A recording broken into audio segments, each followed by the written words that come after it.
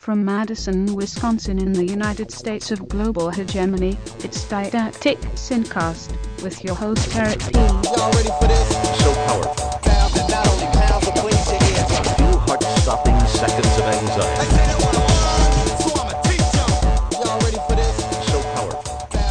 Hello, Earthlings! Welcome to the Didactic SynCast, your weekly overview of everything important on the planet Earth. I'm Eric S. Piotrowski, a.k.a. Duke Scath in the world of video games and Twitter, a.k.a. Scartol in the world of Wikipedia and Reddit.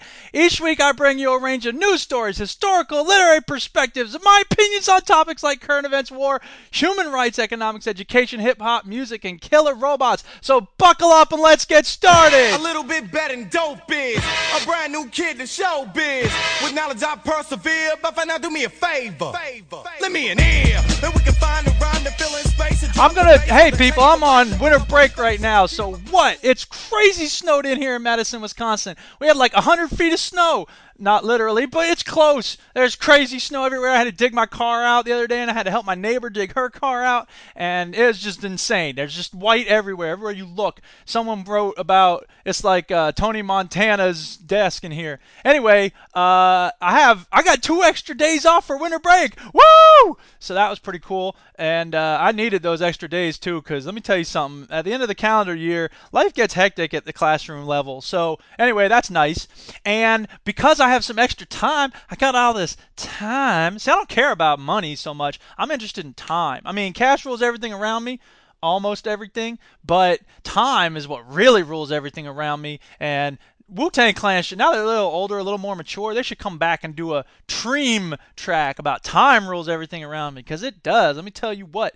I suppose Treem doesn't sound so good. So what else could you use? What acronym could you come up with? Trout. Time rules outstanding understanding time. That would be awesome. Get on that, RZA and the Jizza and Bill Murray. Anyway, because I have a little extra time, I'm going to do an East Timor show. Someone got in touch and said, hey, you mentioned an East Timor show. You should do an East Timor show. So I'm going to do an East Timor show because I got a little time. And I'm going to be playing a lot of video games. Oblivion, holla, Bethesda, what? But I'm also going to be using that time to educate peoples. And I realized something recently. So every episode tends to have about 200 downloads, which is very awesome. I think that's amazing. One episode had like 800, which I don't know what that's about. But anyway, that must have been a fluke. Someone accidentally leaked the link to something. Anyway, so it's very enlightening, Eric. Thanks. Yeah, someone did the thing with the stuff. So here's the thing. 200 people listening every week. That's awesome. Or as often as I can get this thing out there. So that's very rewarding. I feel like I'm very blessed to have people listening to what I have to say. Can eat more. And I realized that that's more students than I have in a semester. So that's people listening every week, and that's more people than I have in the classroom. I think of the classroom as my bully pulpit, and I'm always bullying the pulpit. But this is also a bully pulpit. So listen to what I have to say, people. As I mentioned last time, we have an action of the week. And this week, it's about fighting media consolidation. And as you may know, there's all sorts of crazy efforts in the U.S. to try to get more and more of the media into the fewer and fewer hands, and it's been a process that's been going on for like 20 years, and it's totally messed up because it means that we have fewer and fewer points of view available to us, and paradoxically, we have more and more channels. So we have this vision that we think that we're getting a lot more perspectives, but we're actually getting fewer and fewer, because if you have 20 TV channels in 10 hands, that's 10 different perspectives that you're getting in 20 different outlets, right? But if you have 8 people giving you 30 channels, that's actually, it seems like you have more choice, but in fact you have fewer perspectives, and that's messed up. And it's continuing. And the FCC was trying to do this during the Bush administration, and we all stood up and said, no!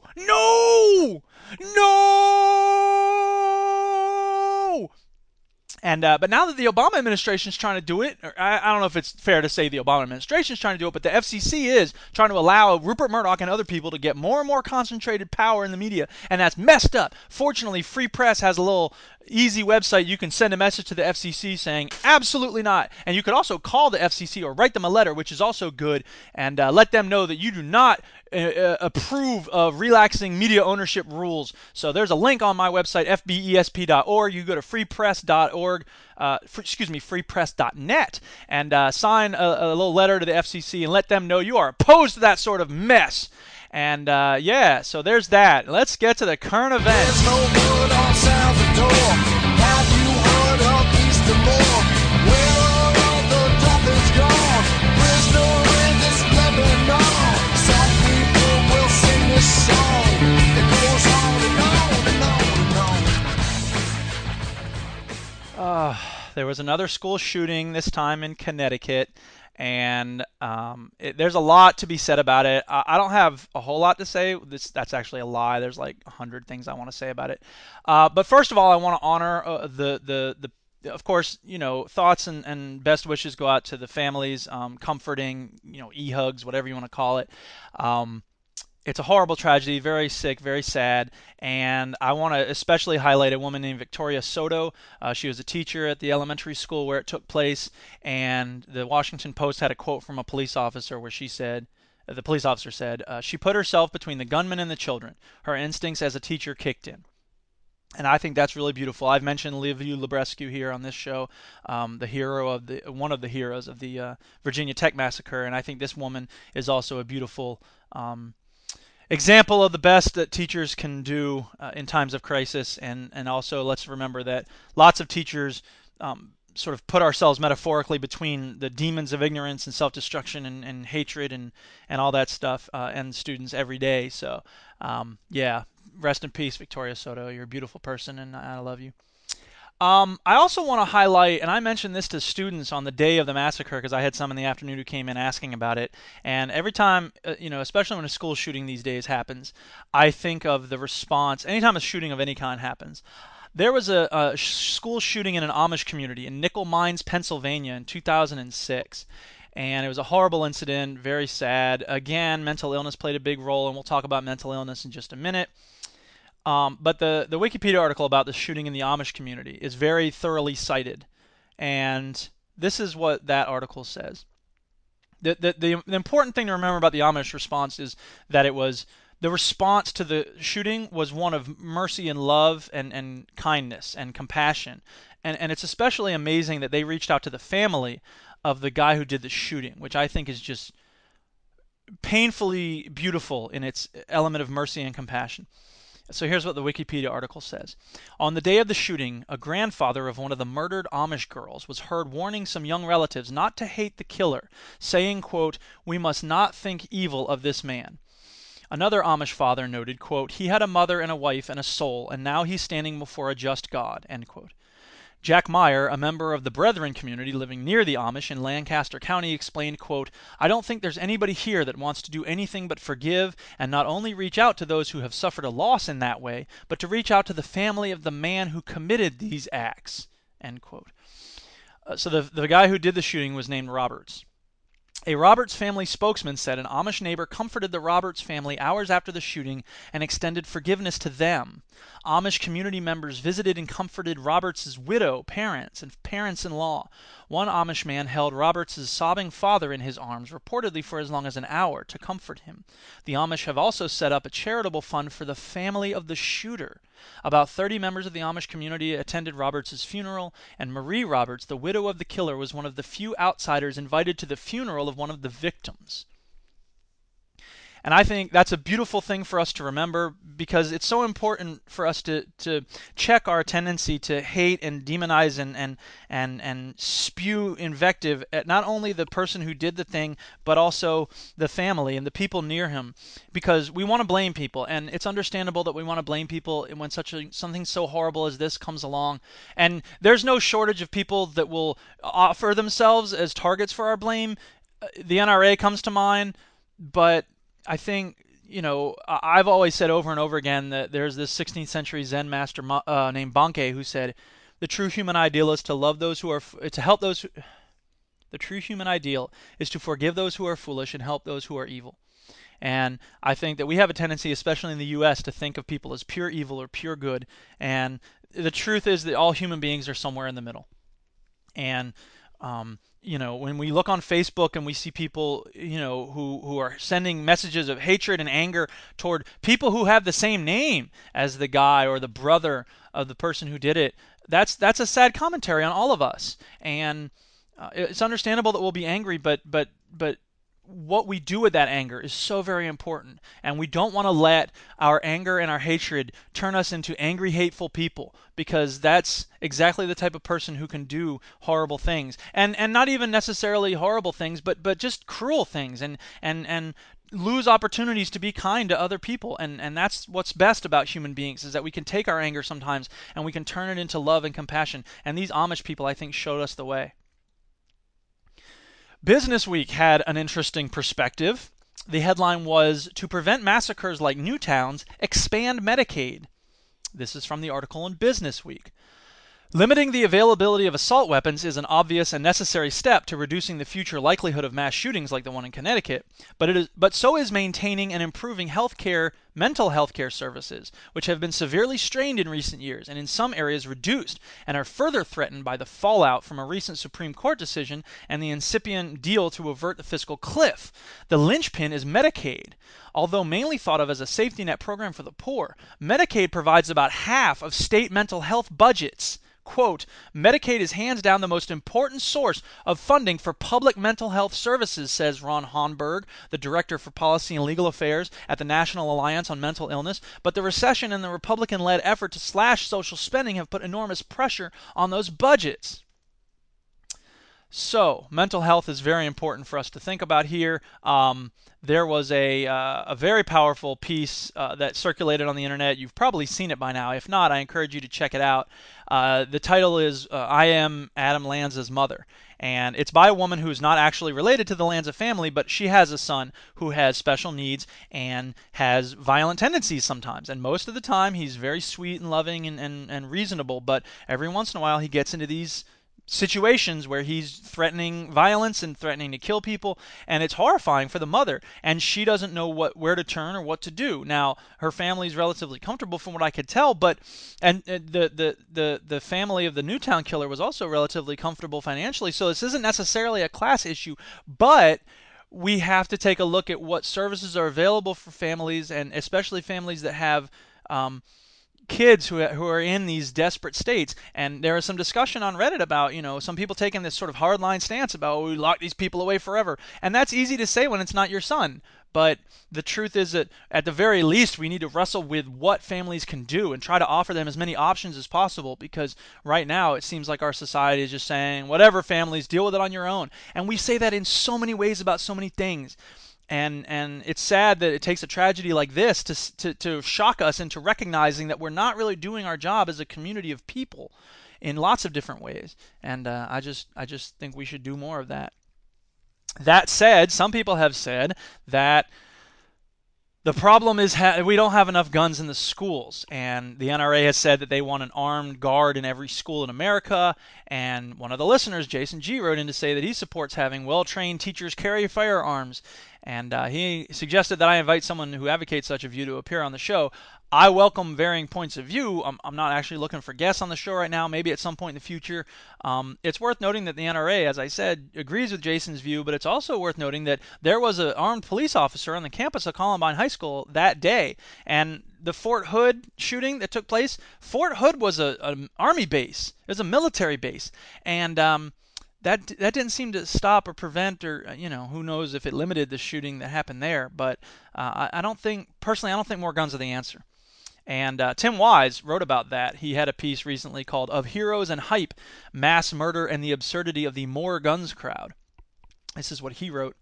For gun enthusiasts to claim that they could have taken down these killers if they had been there, or that others like them could have, is to play the role of Monday morning quarterback, operating with the benefit of hindsight, aware of what the shooter did and where they did it, such that they can somehow envision themselves, Rambo-like, crouching behind a door, or under a stairwell, or behind a chair, and easily squeezing off enough rounds to spare lives and emerge the day's savior. How easy it must be, and convenient, to retroactively ascribe to oneself the status of would-be hero. End quote. Now, Tim Wise also points out that the presence of armed educators would not be a likely deterrent, since people who are willing to do such things are not thinking logically in the first place. And this is something that Sister Helen Prégine talks about in one of her books, where she says, The people doing the killing and the people doing the thinking are not the same people. So as logical as it might be in theory to say that, oh, we need more guns in the schools because that will deter people, or it will help limit these things. We can argue about how much it would limit it, but the point is that I don't think that that's going to make a big difference, because the people who are sick enough to do this sort of thing have crossed lines. And the truth is that often it's these days especially, it's sort of a murder-suicide thing where they're planning to die anyway, and they just want to take as many people as possible with them. And it's very sick and twisted, and it makes me very sad. And I wish there were an easy answer. And I think the attempt to look at guns as being an easy answer is sort of an easy answer type thing. But there's no easy answer, of course. Meanwhile, Jeffrey Sachs wrote in Economy Watch a piece called America's Real Freedoms, and this is another refutation of the concept of more guns. This is what he writes. Between the mid-1970s and mid-1990s, Australia had several mass shootings. After a particularly horrible massacre in 1996, a new Prime Minister, John Howard, declared that enough was enough. He instituted a severe crackdown on gun ownership and forced would-be gun owners to submit to a rigorous application process and to document why they would need a gun. The policy worked. While violent crime has not ended in Australia, murders are down, and even more dramatically, there has not been a single mass shooting since 1996 in which 3 or more people died, the definition used in many studies of mass shootings. Before the crackdown, there had been 13 such massacres in 18 years. Simply put, freedom in the 21st century does not depend on unregulated gun ownership. Indeed, America's gun culture is a threat to freedom after the murder of a president, senator, and other public leaders, and countless assassination attempts against public officials over recent decades. End quote. Now, I don't believe that what worked in Australia will necessarily work here. There are probably lots of reasons why there hasn't been a mass murder in Australia since 1996.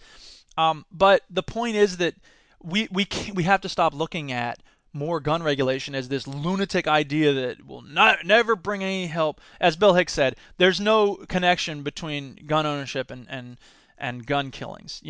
There's no connection between having a gun and shooting someone with it, and not having a gun and not shooting someone. There have been studies done, and there's no connection whatsoever. Moving along, there was a piece in, where was this? rollreboot.org. I don't even know what this is, some website. But it had a very interesting point that they were making, and it said, making sense of men and women, culture and politics. It's some website. And the article is titled, Why Most Mass Murderers Are Privileged White Men.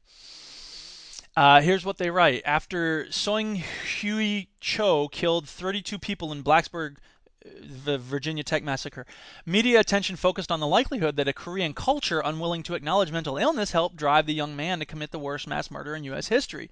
After Major Nidal Hassan carried out the Fort Hood shootings, his Muslim faith became all the public needed to know about his motive. It seems likely that Islamic extremism did lead Hassan to kill. It's possible that Cho's cultural background did mean that his psychological problems were particularly likely to be ignored. Ethnicity, faith, and social class are key parts of the modern human identity. They are always part of the explanation for why we think the way we think and act the way we act. The difference, as Chauncey De Vega made clear on Saturday, is that when white men commit mass murder, we don't hear about how their skin color, their maleness, or their social class were contributing factors to their acts. As Peggy McIntosh famously wrote in her white privilege checklist, quote, "We see whites as individuals whose moral state reflects their individual will." In other words, white men kill simply because they are sick or evil. When men of color murder, it's because both of those things and because of factors uniquely attributable to their race. End quote.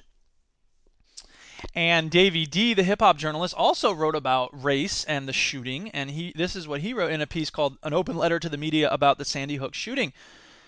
Thanks for letting us know that Nancy Lanza wasn't an evil woman, but a nice mom who didn't want to leave her son alone, and that she was trying her best to love her kids with little help. Later on in the piece, he says, corporate media folks thank you in advance for putting your investigative, analytical reporting skills to full use and letting us know the troubles and mental challenges that Ray Darnell and anyone else from the inner city who commits a crime is going through next time one occurs. Thank you for letting us know that Ray from the inner city who commits a crime was having difficulties coping with divorce, their parents being separated, etc., just like Adam Lanza. End quote. So, I don't want to make it sound like I have easy answers either. I don't think that gun control is an easy answer here. I don't think expanding mental health services is an easy answer. But I support both of those modes of action, and I believe that most Americans probably support more gun control. The Brady campaign has a lot of good resources and information and suggestions about how we can do things better in terms of limiting access to deadly weapons and extended clip magazines and so forth. The AR 50, I don't even know which weapon it is, the one that Adam Lanza used, and I believe is the same one used by the guy in the movie theater massacre. That weapon seems like a particularly hideous piece of machinery, and yet NPR had a guy on recently who was talking about how cool it is and how rewarding it is when you pull the trigger and all this. And I'm sorry, but that shouldn't be available to citizens. In the same way that ordinary civilians should not be allowed to own nuclear weapons, it seems to me like the AR-15 or whatever it is shouldn't be in the hands of ordinary civilians either. I'm sorry, that makes me crazy. Whatever. So, moving on to other issues that have been going on in the world. NPR had an important piece about how Greek hospitals have been suffering in an ailing economy. They quote a person named Vangelis Papamichalis, a neurologist at the regional hospital of Saras in northern Greece and a member of the doctors' union there. Quote, on top of that, we lack basic supplies to do our jobs. We run out of surgical gloves, syringes, vials for blood samples, and needles to sew stitches, among other things, end quote. Last week, the European Center for Disease Prevention and Control said these shortages will contribute to hospital-acquired infection rates in Greece, which are already among the worst in Europe. So this is what austerity looks like, people. When we say that countries need to balance their budgets and stop all the spending. Again, Medicaid, hospital spending, it ends up hurting poor people the most. And rich people never seem to have to sacrifice much when we're in these moments of austerity. Because let's not forget, freaking Goldman Sachs isn't hurting right now, okay? I'll bet if you look, and I don't know for sure, but I'll bet if you look at the profit reports for the last 2 quarters on Wall Street, they're doing just fine. The rest of us are being told to tighten our belts, as Bill Hicks said. You know what would help me? If I could tighten my belt around Jesse Helms' scrawny little chicken neck. I'd eat bologna for a week. Moving on, let's talk about fracking. Dude, there's so much cool fracking news. Not cool, but it's cool. Check out this cool news about fracking. You can light your water on fire. Woo! No, but the Denver Post had an article about Colorado drilling rigs closing in on 60s nuke site. And I shouldn't say that they had an article recently, because this is an article from a while ago.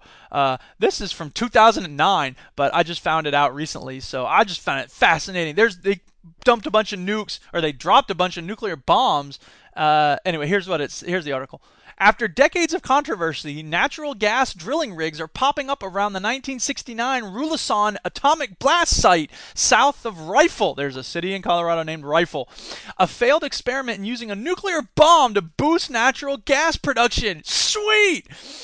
There was a turtle by the name of Bert, and Bert was always looking for natural gas. When danger threatened him, he never got mad. He blew up nuclear bombs.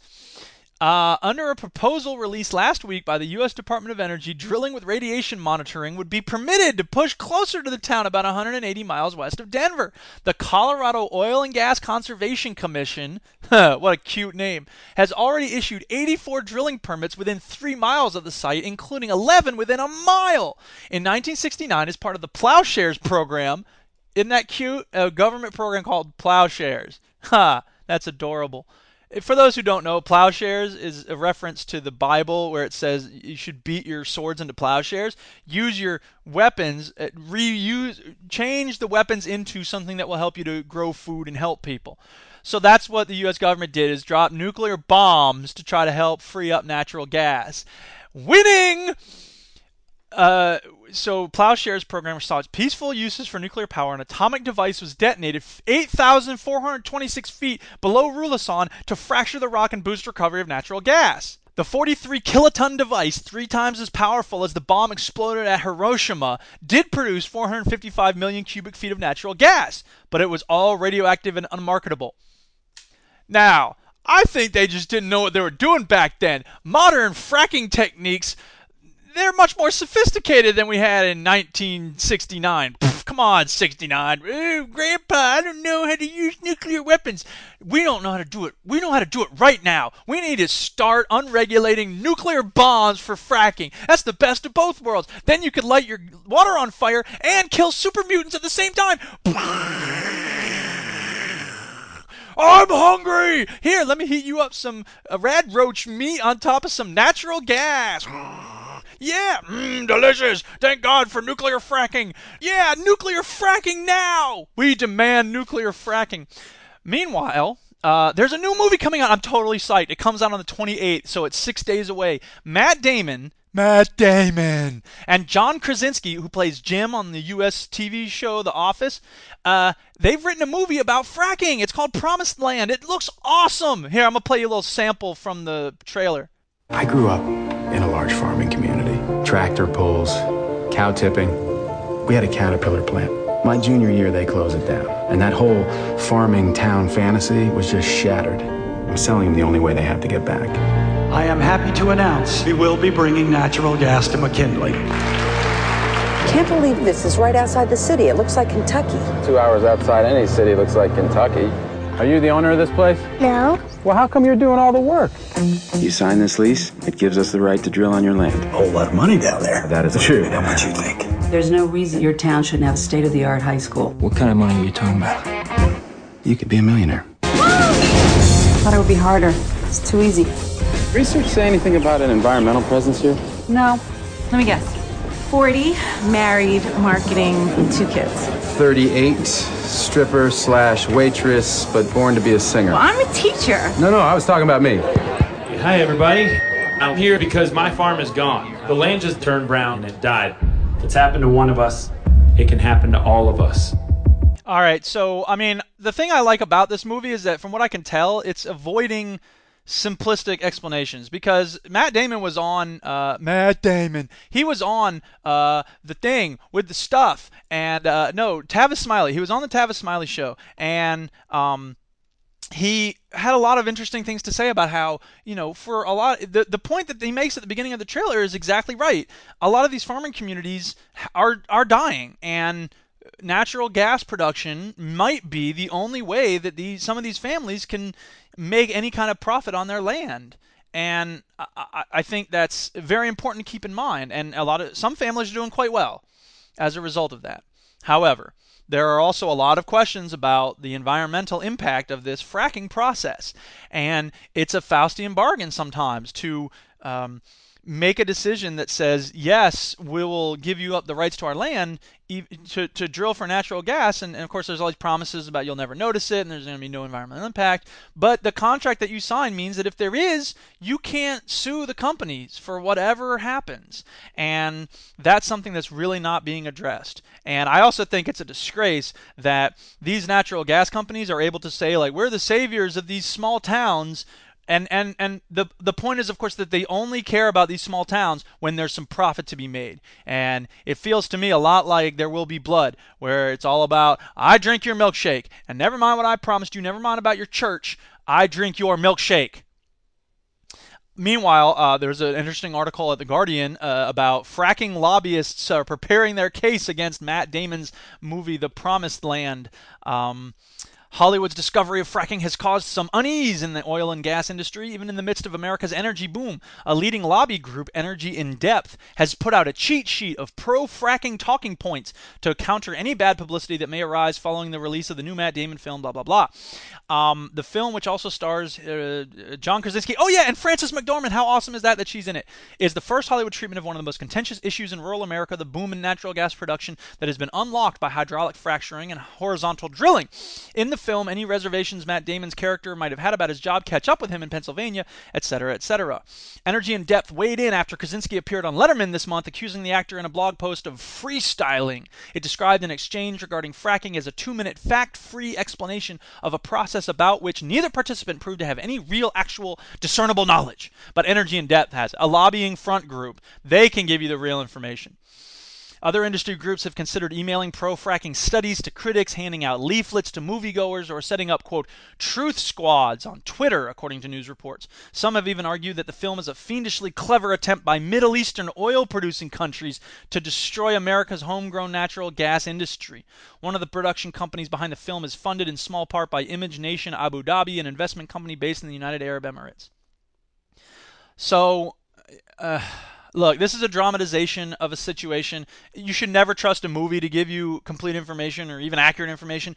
You should go looking for information on your own.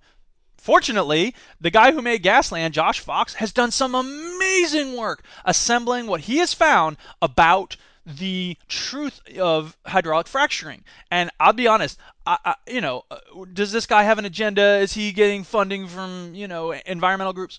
Maybe. But you know what? I trust him, a banjo-playing independent filmmaker, a lot more than I trust industry front groups, okay? So he has an interesting PDF called Affirming Gasland, where there's this rebuttal, and it's dozens, maybe hundreds of pages. I started looking at it. I got about a third of the way through, and I was like, man, this is kind of over my head, but it's full of a lot of really interesting information. So here's a brief excerpt from it. The new hydraulic fracturing that has brought about so much attention in the last few years is different in many ways from the historic fracturing, which is an important point because people who refute the claims made in Gasland, and if you haven't seen Gasland, you definitely need to. You should see that first before you see Promised Land, or at least soon afterwards. You should definitely see Gasland because it's a very important series of points, and the tour he takes all over the country looking at natural gas and fracking is he does such a good job. And again, I think like any documentary filmmaker, he's sort of trying to get at the truth, and he's not necessarily trying to say like, here's the point you need to agree with, or here's what you need to agree with, or here's how you should think about fracking. Instead, he says, look, here's where I'm coming from, situated knowledge. There you go, which is something that the front groups won't tell you. You'll never have a lobbyist say, well, I'm just talking as a representative of the oil and gas industry. No, they never say that. I'm just a hometown mom. Anyway, I don't know why an industry front lobbyist would say I'm a hometown mom. But anyway, concerned Americans. But here's the thing. Josh Fox does a really good job of just saying, here's what I found when I was traveling around, here's what these people said, and here's what the other side said, and you make up your own mind. And he does a very good job of sort of putting all the information out on the table. This PDF is another great collection of the same thing. So here we go. The common industry line, there has never been a proven case of water contamination caused by hydraulic fracturing. So the industry often says. Industry representatives and lobbyists said this over and over again in the film. It's a carefully worded sentence that contains a major deception. The word proven. How can you prove something that has never been investigated? Hydraulic fracturing has never been investigated fully by the EPA. The fact that non-naturally occurring chemicals specifically associated with fracking fluids and drilling muds are showing up in people's water supplies is the first level of proof. EID, Energy and Demand, denies the testimony of the citizens. Very tricky wording which belies the real truth quite deliberately. And Josh Fox was also on PBS Now recently, and it was a very interesting interview. They have some excerpts from Gasland, so you should definitely check that out. Yeah, I've actually sent an email to somebody, to the public relations people at Gasland, to see if maybe somebody would come on the SynCast, even though I'm not interested in having guests on. You know what? Maybe at some point in the future. I'm just sort of putting feelers out there. I asked Hao-Jun Chang at one point if he might want to come on the show. I just think that would be really cool. Hey, I got Robin Miller to be on the Veteran Gamers, man. I got Tom Bissell. Who knows what I could do if I really put my mind to it? Well, here go the check notch. Bow. Move from the gate now. Cash moves everything around me. Green, get the money.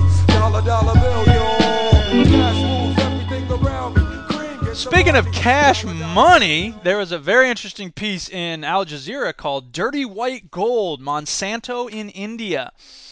Here's what it says. The website of U.S.-based biotech giant Monsanto boasts that the corporation qualifies as, quote, a sustainable agriculture company.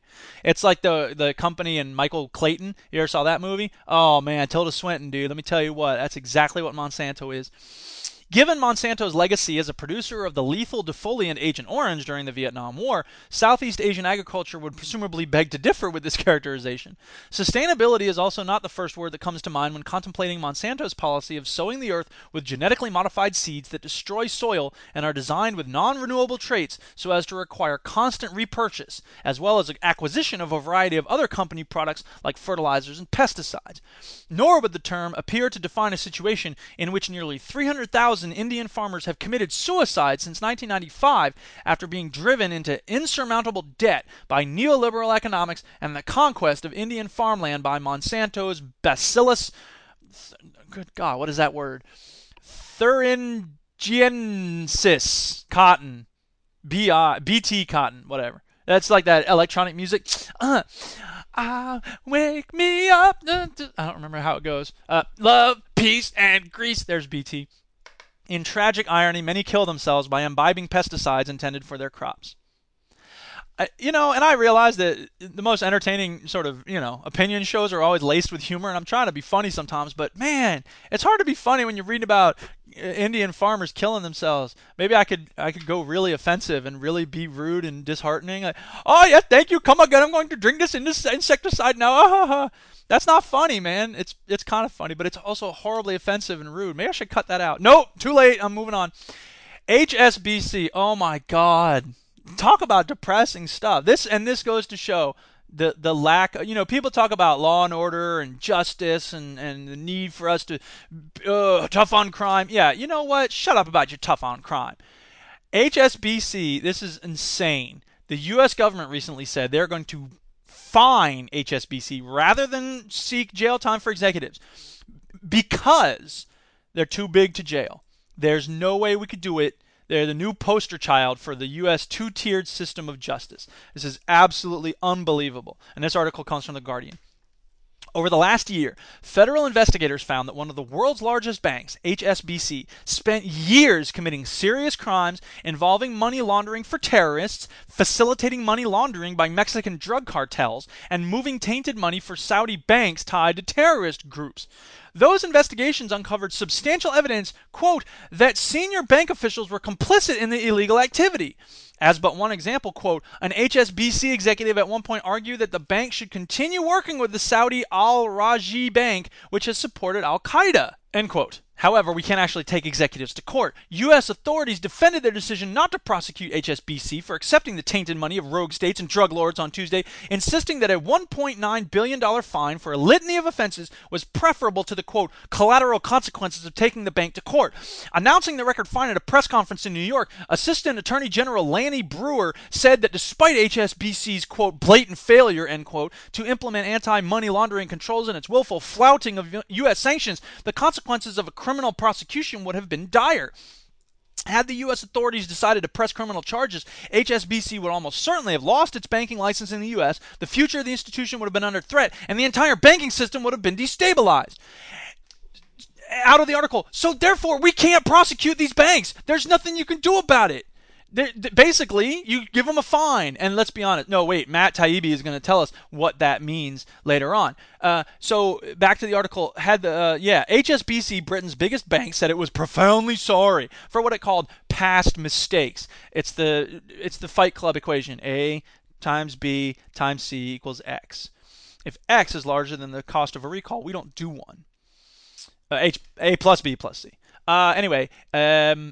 Past mistakes that allowed terrorists and narcotics traffickers to move billions around the financial system and circumvent U.S. banking laws. Yeah, past mistakes. Whoopsie, we accidentally let these Mexican drug cartels launder their money. Oh, gee willikers, we're sorry. Suckers. Bob the businessman, how you doing? Hey, I'm doing good. How you doing? Yeah, what do you think about this HSBC verdict? I think it's great. I think it's wonderful. I think these stupid Americans are so stupid when they think that they're doing something about this drug war and this terrorism war. Ha ha, you're so stupid. And meanwhile, us business people, we're getting crazy paid off of the whole thing. Keep it up, suckers. Keep bailing out the banks and keep resisting legislation that regulates them. Because I tell you what, you stupid Americans, you think you're getting off good, you're going to make it big if you don't have a lot of government restrictions and regulations keeping you down. Yeah, right. What it's really doing is helping us fat cats on Wall Street. So drink it in, suckers. Suck on that smoke I'm spitting out and keep sucking down this crime and how we're supporting the Mexican drug cartels and the terrorists. Yeah. See you later. Thanks for coming by, Bob.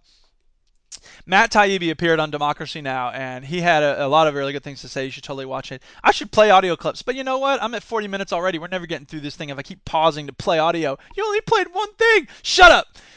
What was that guy's name? The annoying dude? Whatever. So here's what Matt Taibbi said. $1 billion sounds like a lot of money, and it definitely is. It's a record settlement. No bank has ever paid this much money before. But it's about 2 months' worth of profits for HSBC. 2 months. They can sneeze that money away. Chap Wooden wipes his ass with $1.9 billion.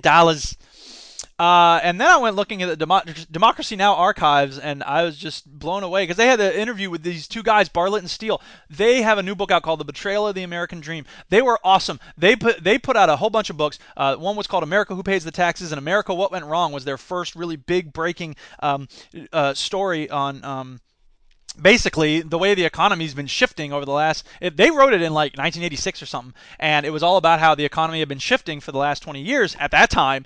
And then so this new book is all about everything that's happened since then and how it's all just gotten worse. And they had a really interesting piece in the interview. They sort of so you should watch the interview with Bartlett and Steele. It's really interesting. And there's an interview part that Amy Goodman talks to this New York Times reporter Charles Duhigg, and I'm going to play a sample of that one actually because he has a really interesting point. Back on Apple, earlier this year, Democracy Now! Spoke to Charles Duhigg, a staff reporter for the New York Times. I asked him about President Obama's meeting with the late Steve Jobs of Apple in February of 2011 to see what it would take to make iPhones in the United States. This is what Charles Duhigg said. One of the things that President Obama asked was, is it ever possible to bring back those jobs to the United States, to make iPhones in the U.S.? And what Steve Jobs said was, I think accurately, those jobs are never coming back. And the reason why isn't just because workers are cheaper in China, although that they are cheaper in China. It's because China has established a huge competitive advantage over the U.S. There's supply chains that exist in China and Asia now, which the U.S. simply can't replicate. So there's an important point being made there, not just about the cheap labor, but because of the infrastructure. And again, this is something that a lot of American companies won't even acknowledge because it would require some sort of public spending. Unless you're going to create a private infrastructure for companies, that's not going to happen because they always want to externalize the costs. And infrastructure repair and working on our train system and improving our highways and bridges, that's something that requires public spending because those are costs that you want to make the public pay. But as soon as you start talking about the public doing it, then the Grover Norquist comes along and goes, no, you can't raise taxes for anything. So the whole thing is just a big mess, and I don't even know why I started talking about that. Moving on. Paul Krugman had a piece about robots and economics, and I'm stoked because he said what I said not long ago. Using more robots means that the owners retain more of the wealth. And I don't want to say this just for ego. I want to make it clear here. When I'm excited because I hear someone like Paul Krugman or Hajun Chang or Noam Chomsky or Amy Goodman talking about something that I've said, I'm not just saying, look, I was right. For me, it's more about like, okay, I'm not crazy because, the way I see the world, I like to think of it as basically the correct way of seeing the world. Now, I'm not saying I'm perfect, and if somebody that I trust says something different, then I have to sort of reevaluate where I'm coming from, and that's fine. That's an important thing for all humans to be able to do. However, it's nice to occasionally get affirmation that, yes, what you think about a thing is generally true. So that's why I was happy to see this thing about Paul Krugman. Here's what he wrote. Robots mean that labor costs don't matter much, so you might as well locate in advanced countries with large markets and good infrastructure, which may soon not include us, but that's another issue, which we just talked about, Krugman. Hey, Paul Krugman, why don't you listen to the Didactic SynCast? Is there some sort of social issue that I don't understand? Come on, get down, do the bender. On the other hand, it's not good news for workers, he says. This is an old concern in economics. It's, quote, capital-biased technological change, which tends to shift the distribution of income away from workers to the owners of capital. Later in the piece, if this is the wave of the future, it makes nonsense of just about all the conventional wisdom on reducing inequality. Better education won't do much to reduce inequality if the big rewards simply go to those with the most assets. Creating an opportunity society, or whatever it is the likes of Paul Ryan, etc., are selling this week, won't do much if the most important asset you can have in life is, well, lots of assets inherited from your parents. So I'm not, and again, look, as an educator, I would never try to claim that education is not important or that education can't be a way for people to, ascend out of poverty and create more opportunity for themselves. However, I don't want to lie to my students. I'm not going to lie to them, and I don't want them to think that education is some silver bullet. Here we go again with the easy answers, magical doors. No. I tell my students every year, if somebody's trying to give you easy answers or shortcuts, they're probably trying to sell you something, and that thing's going to break or burst into flames quickly.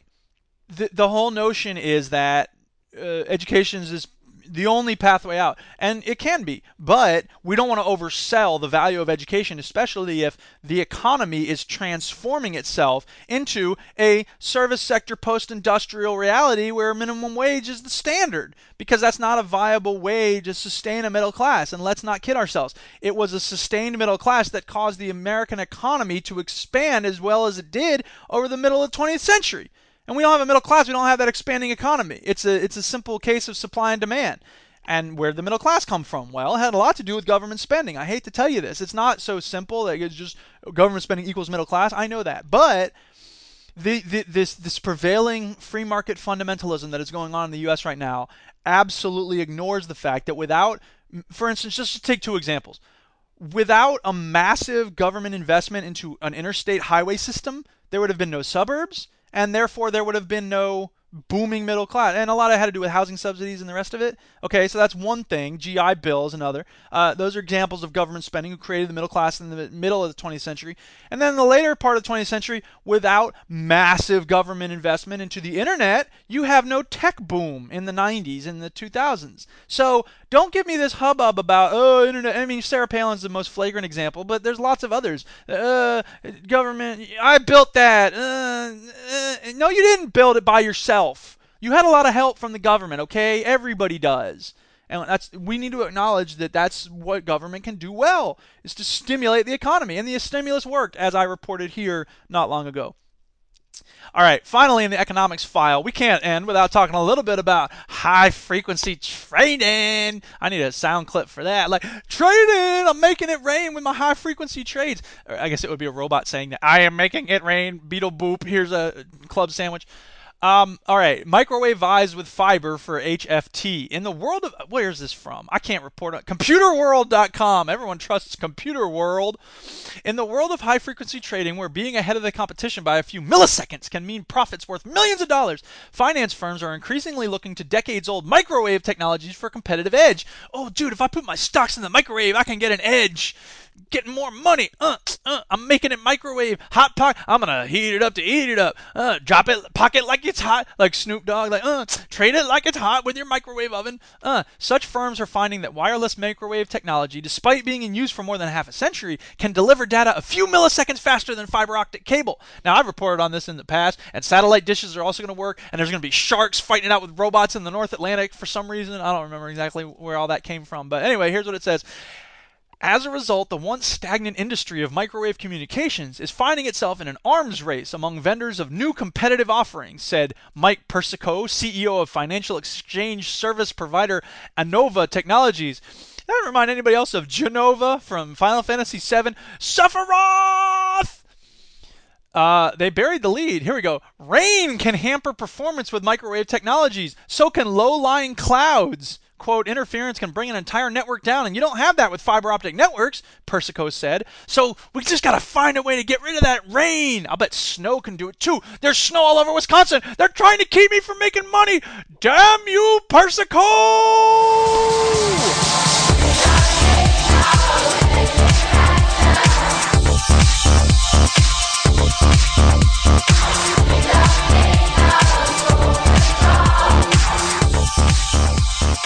Oh man, I found a really interesting documentary. You should totally watch it. It's called The Inconvenient Truth Behind Waiting for Superman. If you don't know, Waiting for Superman was a documentary film that came out about 2 years ago, and it had all this stuff about how charter schools are the way of the future, and that's the way we innovate our way out of failing schools in poor areas. And there's examples of things like the Harlem Children's Zone and Michelle Rhee in the Washington, D.C. area, who closed a lot of schools, and that's how we're going to make education better. is to close low-performing schools. And, of course, to figure out whether schools are performing well or not, you have to test them and test them some more and keep testing them. And merit pay is the way to go. And you pay your teachers really well, and you demand 100 hours a week of work from them, and you make the school year all year long, and then you make the school day 10 hours, and that's how you get kids out of poverty in poor areas through school.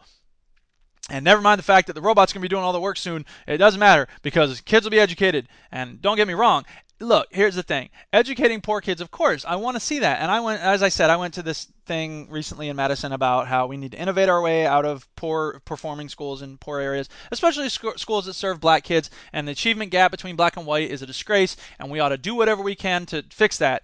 But I also get nervous when we give up democratic control of schools through charters, and I don't know. It's a difficult thing. Anyway, this movie, the documentary film, The Inconvenient Truth Behind Waiting for Superman, has a lot of really interesting perspectives, and they talk to parents and students at schools that were closed in New York City, and the whole question about how Harlem's Children's Zone operates and what charters do for and to the school district, and there's a lot of stuff to look at. So definitely watch that piece. I'm gonna make that one of the top 3.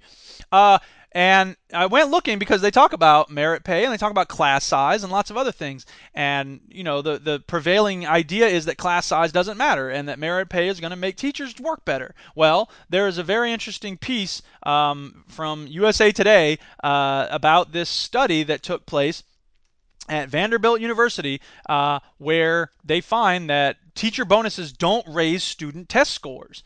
According to the USA Today, in 2010, they said offering middle school math teachers bonuses of up to $15,000 did not produce gains in student test scores. Vanderbilt University researchers reported Tuesday in what they said was the first scientifically rigorous test of merit pay.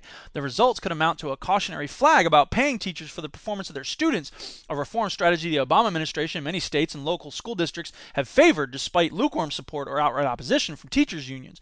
The U.S. Department of Education has put a great deal of effort into prodding school districts and states to try merit pay systems as part of its race to the top competition, although teachers' unions have objected, blah, blah, blah.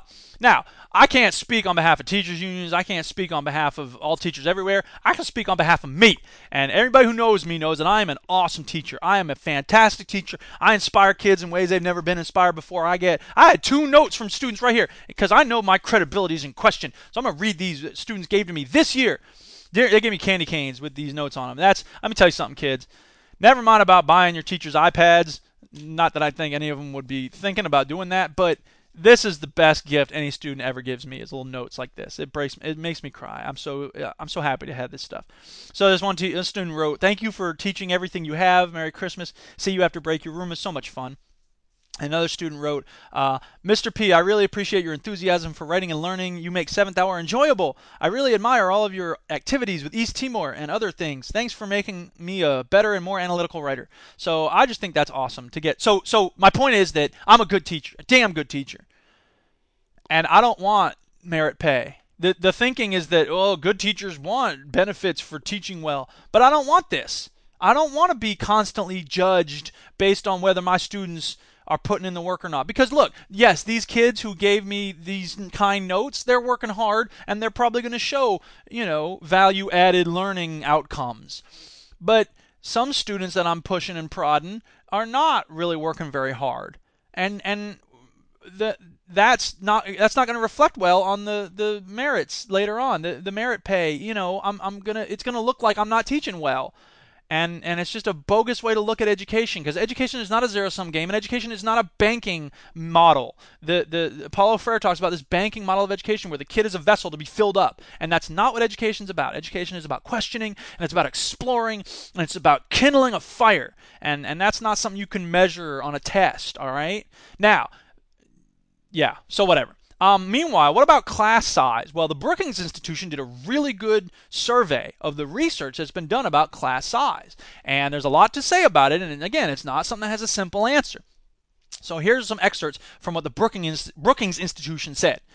The most influential and credible study of CSR, class size reduction, is the Student-Teacher Achievement Ratio, or STAR study, which was conducted in Tennessee during the late 1980s. In this study, students and teachers were randomly assigned to small classes with an average of 15 students, or a regular class with an average of 22 students. Now, I would say 22 is not average, 25 is average, 28 when you get to high school is fairly common. Anyway, this large reduction in class size, 7 students or 32%, was found to increase student achievement by an amount equivalent to 3 additional months of schooling 4 years later. Later in the article, because the pool of credible studies is small and the individual studies differ in the setting, methods, grades, and magnitude of class size variation that is studied, conclusions have to be tentative.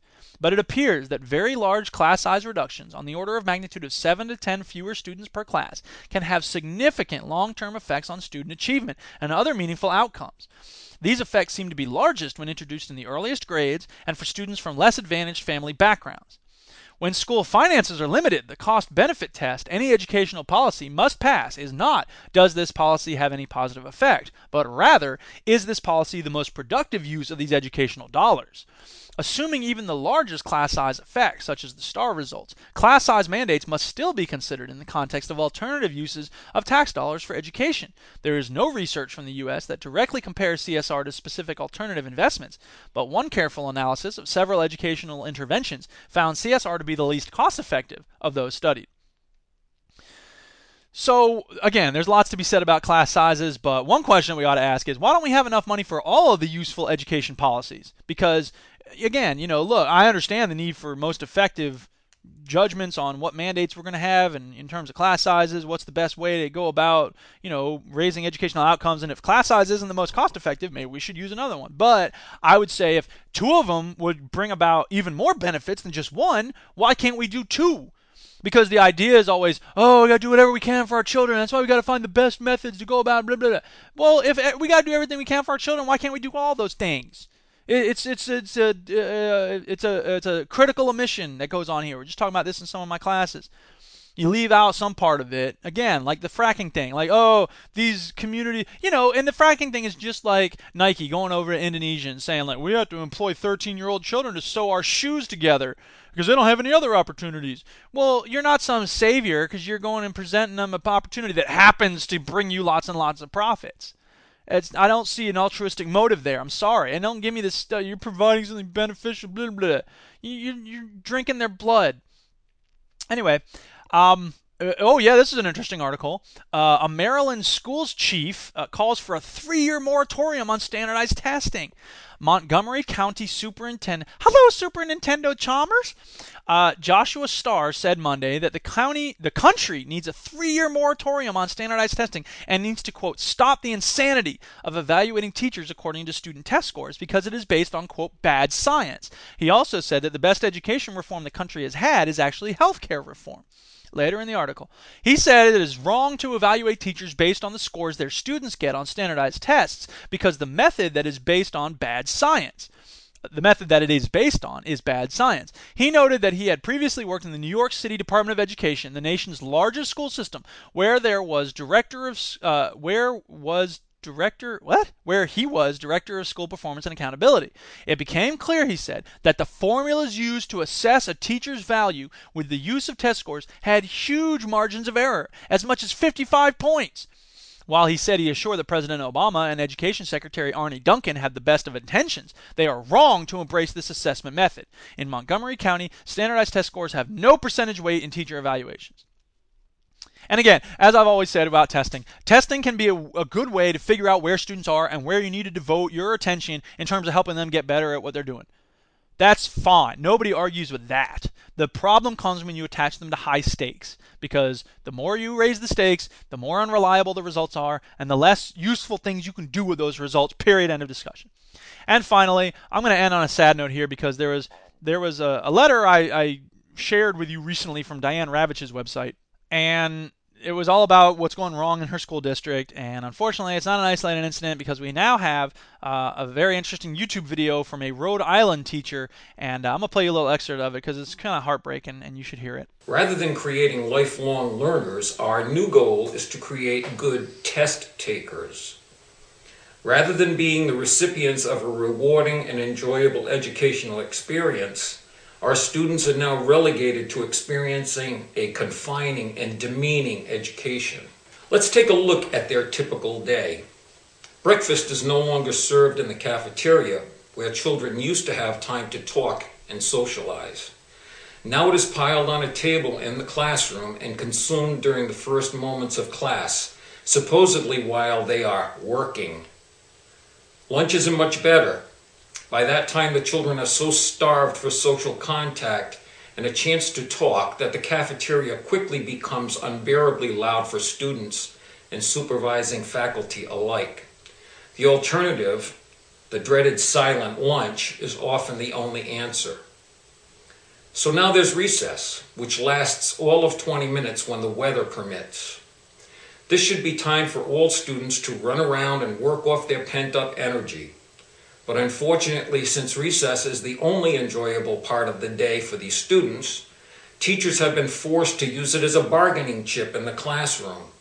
Students either do their work, behave, and keep quiet during class time, or they lose recess. And more often than not, the kids who need the recess time the most lose it because of poor behavior in the classroom. So it's, again, this whole notion of like using education as a way to train kids and to get them ready to take tests and all that stuff, and it's all messed up. So Finally, robotic beings rule the world. The humans are dead. The humans are dead. The humans are dead. They look like they're dead. It had to be done. I'll just confirm that they're dead. So that we can have fun. Affirmative. I poked one. It was dead. Let's talk about something a little more positive. Killer robots! There was a Business Week article that said what I said. Dude, again, I should have put this next to the Krugman piece. Hey, Paul Krugman, why didn't I put the thing from Business Week next to your piece? Is there some sort of organizational thing that I don't understand? I mean, Business Week is like some reliable news source. Anyway, so the article in Business Week says, robot workers, coexistence is possible. They're saying what I said. Can GDP continue to grow? Of course it can, says MIT economist Frank Levy. The question is, can everyone benefit? Extrapolate this further, and the role robots play in our economy and our lives begins to provoke fundamental questions about the nature of work. We have organized our economic system around the idea that income is derived from labor. But what happens when labor is not just transferred from one group of people to another, outsourcing, but to machines?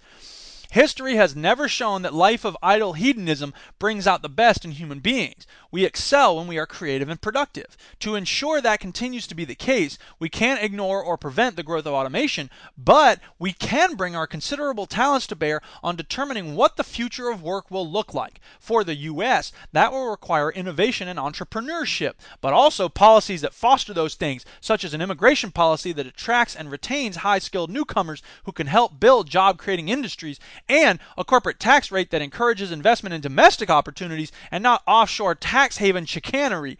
Critically, more of the wealth created by productivity gains needs to be channeled into a stronger system of education and training. Yeah, say it, Business Week. Der Spiegel had a very interesting piece about drone operators. The article is titled, Pain Continues After the War for an American Drone Pilot. I'm going to read an extended excerpt because this is very interesting. So bear with me, people. People who fly the drones. Here we go.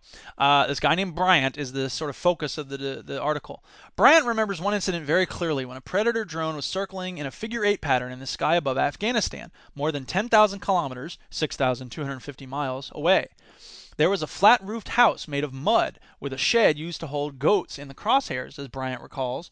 When he received the order to fire, he pressed a button with his left hand and marked the roof with a laser. The pilot sitting next to him pressed the trigger on a joystick, causing the drone to launch a Hellfire missile. There were 16 seconds left until impact. These moments are like in slow motion, he says today. Images taken with an infrared camera attached to the drone appeared on his monitor, transmitted by satellite, with a 2 to 5 second time delay. With 7 seconds left to go, there was no one to be seen on the ground. Bryant could still have diverted the missile at that point. Then it was down to 3 seconds. Bryant felt as if he had to count each individual pixel on the monitor. Suddenly a child walked around the corner, he says. Second 0 was the moment in which Bryant's digital world collided with the real one in a village between Baglan and Mazar-e-Sharif. Bryant saw a flash on the screen, the explosion. Parts of the building collapsed. The child had disappeared. Bryant had a sick feeling in his stomach. Did we just kill a kid? He asked the man sitting next to him. Yeah, I guess that was a kid, the pilot replied. Was that a kid? They wrote into a chat window on the monitor. Then, someone they didn't know answered, someone sitting in a military command center somewhere in the world who had observed their attack. No, the person wrote, that was a dog. Later in the article, modern warfare is as invisible as a thought, deprived of its meaning by distance. Later in the article, one of the paradoxes of drones is that even as they increase the distance to the target, they also create proximity. War somehow becomes personal, says an interview subject named Tart.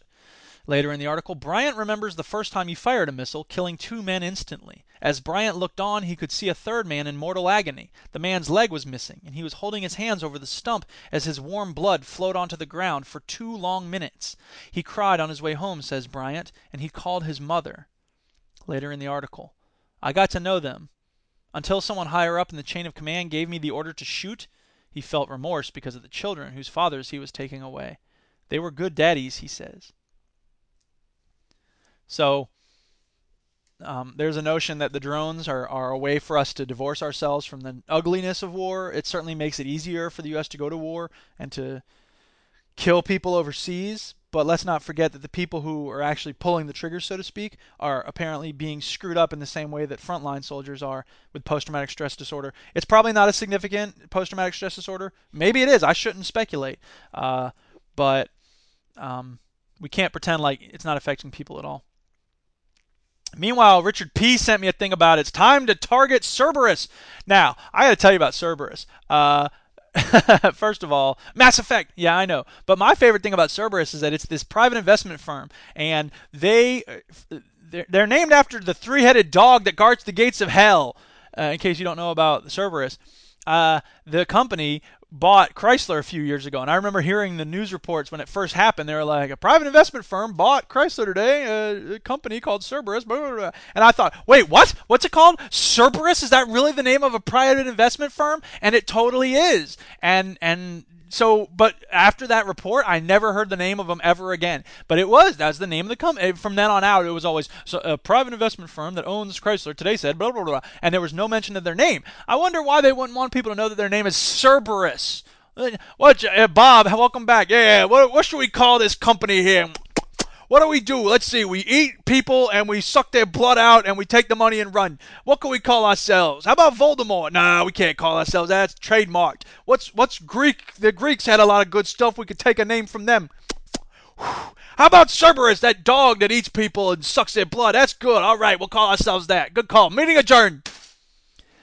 Anyway, this article from Richard P. says, it's time to target Cerberus, the private equity firm that dominates the gun industry.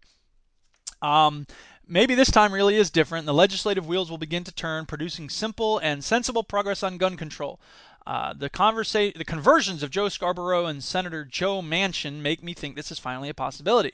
But if Congress doesn't act, here are 2 other ways to approach the issue. First, let's bring pressure to bear on the owners of the gun companies, Cerberus Capital in particular. Cerberus is a $20 billion private equity firm that has acquired several of the top gun manufacturers over the past years, bundling them together into one entity called the Freedom Group. The Freedom Group. The top gun manufacturers in the country are called the Freedom Group. And I'm proud to be an American. What would you do? Anyway, moving on. One final thing in the Killer Robots file, and then we're going to wrap this up. I'm already an hour and 10 minutes in. Damn! I'm supposed to be on break. I'm supposed to be playing video games all day. What the hell? Ban helium balloons, academic warns.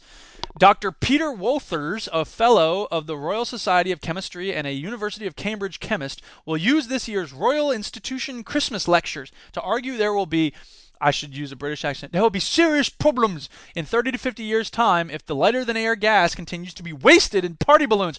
Let me tell you something, Wolthers, if that is your real name. That's not wasting it. That's using it for childlike whimsy in children. I would hope they'd have childlike whimsy. Wouldn't that be weird if a child had like adult-like whimsy or senior citizen whimsy? I'm excited for my birthday party. Why are you talking like that, Jimmy? You're 6. I just want some cake. Fine, sit down before you fall down and pick up all these goddamn batons. Helium is a non-renewable gas that is used to cool magnets in MRI scanners in hospitals. It is also mixed with oxygen to make breathing easier for ill patients and can help save newborn babies' lives. And it makes awesome balloons. Hello? Why is that not as important as saving newborn babies? Party balloons are more important than saving newborn babies' lives. That's a moral judgment, and I'm making it, okay? I'm going out on a limb here. I know it may not be popular, but Martin Luther King said, what's popular is not always right, and what's right is not always popular. I'm going to stand up for what's right. Our freedom to have helium balloons. Why are you trying to restrict my freedom, Werthers? What a weird name, Werthers. What kind of name is that anyway? I'm Peter Werthers. I know it's better than you. You just want your stupid balloons. Well, we're here in America. We don't go for that kind of thinking. We think children ought to have balloons. America! However, there is currently a global shortage of the gas which cannot be synthesized. The gas has to be extracted from beneath the Earth's crust, and 75% of the world's helium comes from the U.S. Oh, really? So this British doctor wants to tell us what to do with our helium, even though 75% of it comes from the United States. Well, Dr. Werthers, I'd say you don't get to say what happens to the helium, because we own it. It's American helium. So you can suck my balloons, Dr. Werthers. 1, 2, 1, 2, my dog is bigger than hip hop, hip hop, hip hop, it's bigger than hip hop. Dude, Neil is like my hero now. This is the second week in a row he's offered me some awesome hip-hop music to use for the show. I've had this artist on hold for like a month ready to use them, but I keep getting stuff from Neil talking about you should use this track on the hip-hop segment. I'm like, hell yeah. So he sent me this thing from a guy named B. Dolan, who I had never heard of him, just like Scroobius Pip and Dan Lassac. But I since bought Dan Lassac and Scroobius Pip's album, which is really good. You should check it out. Anyway, I said that last week. B. Dolan did this awesome version of the classic folk song, Which Side Are You On? And yeah, it's awesome because it's all about homophobia, and he has a shirt on that says Free Cece, who refers to Cece Williams, who's a woman. I talked about her on the show one time. You could search the archives for information about that. Anyway, it's a really good track, and I'm going to play you a sample of it right now. Check it out. Who wrote the greatest lines of our generation, but couldn't get from under their own small-minded hatred. The same rappers say they troop in the front lines and casually use the word faggot as a punchline. That's not a man, that's not a tough guy. That is a sucker and a fraud to the culture.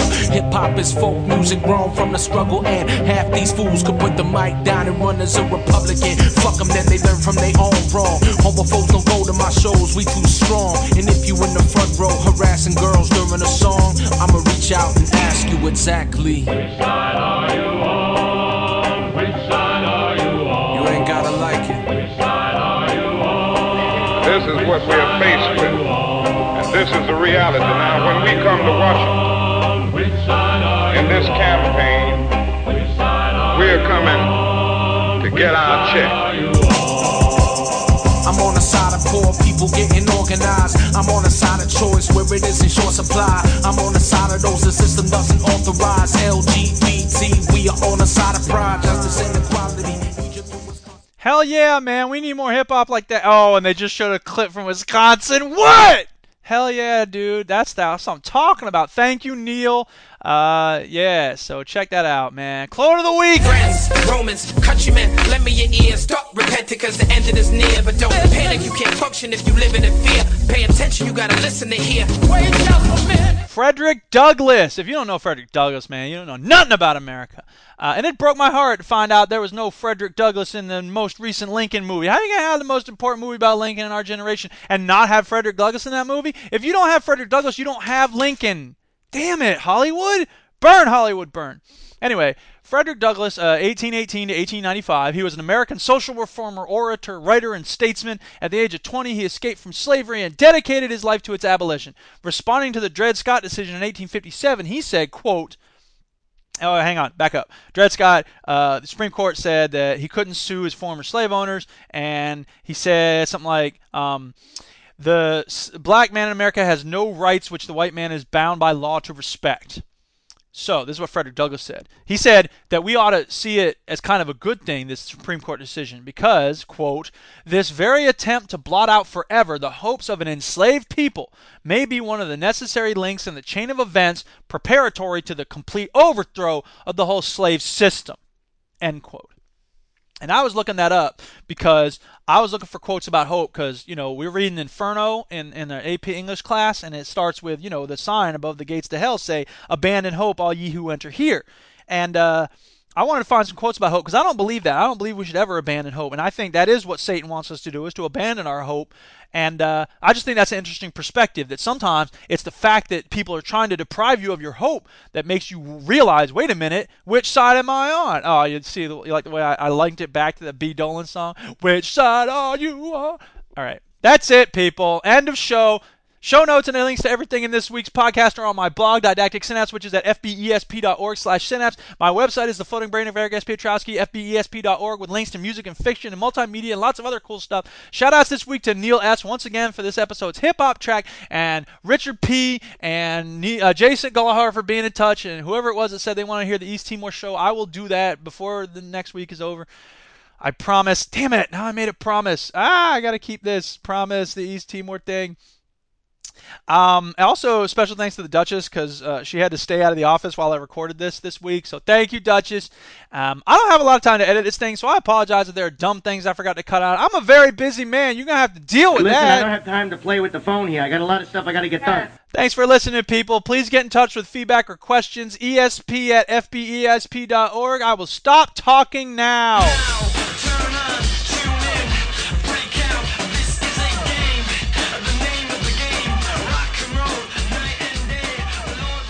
Didactic SynCast is a production of the Floating Brain of Eric S. Piotrowski, which is solely responsible for its content. This program is a joint venture of Ribonucleic Records and Garrison Multimedia. Our show is made possible by a grant from the Fargus Foundation. Some restrictions may apply. See SOAR for details. Fight the power.